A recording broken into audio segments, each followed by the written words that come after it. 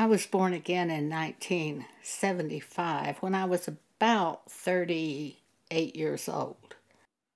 The Holy Spirit spoke to me and said, Joan, you know these mistakes you've been making all these years? Those weren't mistakes, those were sins. And I said, sins? I thought they were mistakes. And I was born again at that second. I had been baptized in water when I was 15, went forward at a Church of Christ. I didn't want to go to hell. So I went forward to church and was baptized in water. But I wasn't born again. I didn't have the Spirit of God. My life didn't change one bit after I was baptized in water. I continued to pursue my own ambitions. During that period of time, just as I was born again, my best friend was raised a Baptist. She had married a man whose wife died, and he had 3 young children that he was left to raise. He went to church and was looking for a woman potentially to marry. He went to church at this independent church, and he picked out 2 women that he wanted to possibly marry, and he married Donna, who was my best friend. They married before I met her. But anyway, they married, and she set about to raise his 3 children. She was a concert pianist, a genuine concert pianist. She had been a Fulbright scholar in Italy. She was a child prodigy on piano. I was at her house one day, and I noticed some very unusual silver pitchers and silver bowls. I'd never seen anything like it. And I said to her, Donna, I've never seen anything like these. And she said, well, I'm going to tell you that I was married before I met Hal. I was a Fulbright scholar in Italy, and I met a young Italian man and married him. She said, I had to go into the Catholic Church and be trained to be a Catholic before I could be married to him. He was an heir of the Del Monte canning factory people, and they gave me this silver when I married him. They moved to the United States, and I think they moved to New Orleans, and he left her. He divorced her. She was, after that, teaching first grade and went to this Bible church and started dating Hal and married him. She didn't tell anyone she was divorced.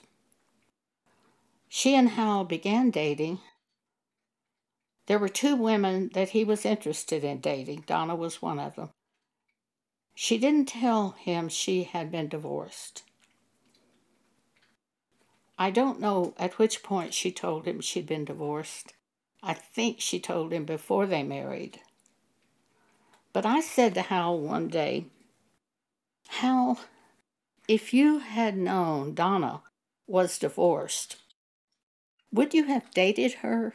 Because I knew he had picked out 2 women to date at the church. And he thought about it. And he said, no, I don't believe I would have. Back in those days, some of the churches were still teaching against marrying a divorced woman. And Hal had been in one of those churches, apparently, that was teaching that. He said, no, if I'd known she was divorced, I don't think I would have dated her. And therefore he wouldn't have married her.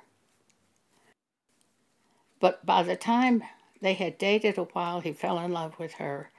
And even if he knew the scriptures that a man who marries a divorced woman commits adultery, even if Hal did know that, he went ahead and married her, denying the scriptures. Matthew chapter 5, verse 32. Jesus says, but I say unto you that whosoever shall put away his wife, divorce his wife, saving for the cause of fornication, causeth her to commit adultery. If she remarries, she will commit adultery, and he will be the cause of her adultery for divorcing the faithful wife. And whosoever shall marry her that is divorced committeth adultery.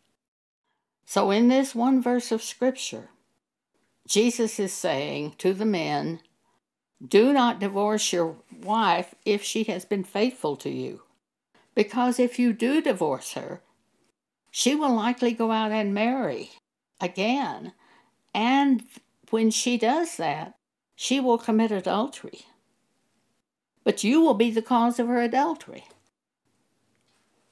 And whosoever shall marry her that is divorced committeth adultery. At one point in time, I heard it taught at a church that if a woman had a husband who was committing fornication, she could divorce him and remarry. The problem is you have to compare Scripture with Scripture. Now let's look at what Paul says is a commandment of the Lord. It's in 1 Corinthians chapter 7, verses 10 and 11. And unto the married I command, yet not I, but the Lord. Paul is making this very clear to the New Testament church that this is not his own idea. This is a commandment of the Lord for the New Testament church. Let not the wife depart from her husband, but and if she depart, let her remain unmarried, or be reconciled to her husband. And let not the husband put away his wife. At the end of this chapter, Paul says another strong statement. Verse 39, the wife is bound by the law as long as her husband liveth. But if her husband be dead, she is at liberty to be married to whom she will, only in the Lord. The wife is bound by the law as long as her husband liveth. Some churches will teach we don't go by the law in the New Testament church. That is totally wrong. We do not go by the law of Moses in the New Testament church, where you sacrifice animals for your sins. But we do go by the law of God in the New Testament church. In the New Testament Bible, we find many laws of God throughout the New Testament Bible. In Romans chapter 7, verses 1 through 3, know ye not, brethren, for I speak to them that know the law, how that the law hath dominion over a man as long as he liveth? For the woman which hath an husband is bound by the law to her husband, so long as he liveth. But if the husband be dead, she is loosed from the law of her husband. So then, if while her husband liveth, she be married to another man, she shall be called an adulteress. But if her husband be dead, she is free from that law, so that she is no adulteress, though she be married to another man. Turn to 1 Corinthians chapter 6. You have to compare Scripture with Scripture. Verse 15, Paul says, know ye not that your bodies are the members of Christ? Shall I then take the members of Christ and make them a members of an harlot? God forbid. What? Know ye not that he which is joined to an harlot is one body? For two saith he shall be one flesh. Paul is saying even if you have sex with a prostitute, you become one body with that prostitute. Flee fornication. Every sin that a man doeth is without the body, but he that committeth fornication sinneth against his own body. In the Bible, they didn't have wedding ceremonies. How'd they get married?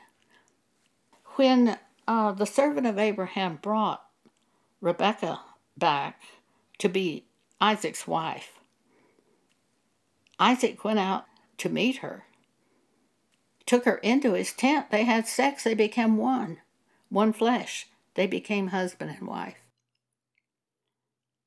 You don't have any examples anywhere in the Bible of actual wedding ceremonies, although Jesus' first miracle was turning water into wine at a wedding. Though we don't have any example of the words of a wedding ceremony. But at the time of sexual intercourse, the two become one flesh, even if you have sex with a prostitute. Now we read Mark chapter 10, where it says the two will be one flesh. Starting at verse 2, the Pharisees came to Jesus and asked him, "Is it lawful for a man to put away his wife, divorce his wife?" Tempting Jesus. And he answered and said unto them, "What did Moses command you?" And they said, "Moses suffered to write a bill of divorcement and put her away." And Jesus answered and said unto them, "For the hardness of your heart he wrote this precept. But from the beginning of creation God made them male and female. For this cause shall a man leave his father and mother and cleave to his wife, and they twain shall be one flesh. So then they are no more twain, but one flesh. What therefore God hath joined together, let not man put asunder." And in the house his disciples asked him again of the same matter. And he saith unto them, Jesus says to them, "Whosoever shall put away his wife and marry another, committeth adultery against her. And if a woman shall put away her husband and be married to another, she committeth adultery." You would have to take every one of these scriptures and compare scripture with scripture. Also, you have to have a good heart. You need to go to God, asking Him to create in you a new heart, a clean heart, and renew a right spirit within you, as David prayed in Psalm 51. Praying for God to cleanse you, to help you, and praying for God to give you understanding. And you have to be willing to go whichever way God shows you is truth. And then you compare all of these scriptures one with the other. And if you are willing to go by the Bible, I believe God will reveal the truth to you. Now, if you're not willing to go to by the Bible, why are we doing this anyway? Just do what you want to do. We had a woman in our church group who, before she was born again, she had sex with a young man at 17. She had signed a pledge at the Baptist church not to have sex outside of marriage, but she did. She became pregnant. She married the man. She had 2 children by him, and then they divorced. Then she wanted to remarry, and she met a man that she wanted to marry. So they went to a pastor, and she asked him if she could remarry as a divorced woman. And the pastor said, "Well, my sister was divorced and remarried. I don't see anything wrong with it." So she went out and married this man. Later, she was born again, and she read all the scriptures that I've just read to you. She read all of them. And she agreed she had committed adultery. And she did tell other people she ended up committing adultery in ignorance, and she warned them by these scriptures. But she was very bitter against this pastor.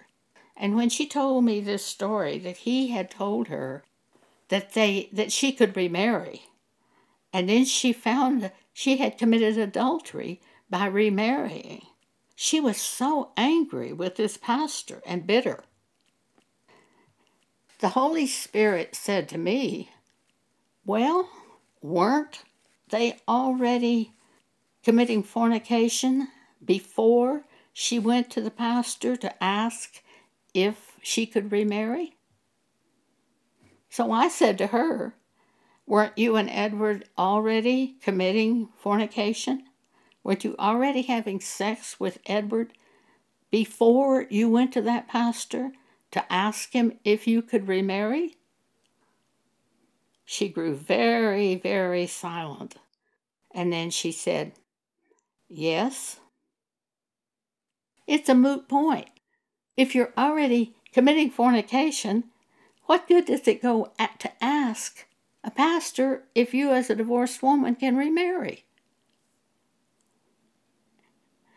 See, if you're not willing to go by the Bible, you don't need to be even listening to this podcast.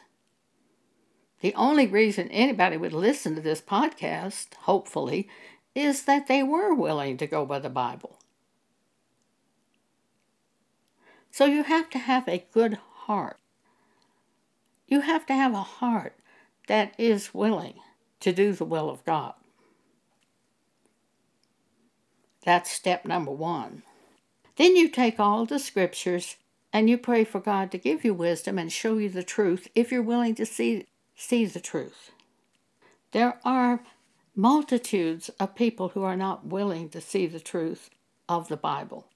Multitudes of people in churches who are not willing to see the truth of the Bible. Are you one of them? If you are willing to see the truth, go to God in prayer and go over all of these scriptures and let Him show you the truth. Thank you for allowing me to speak with you today.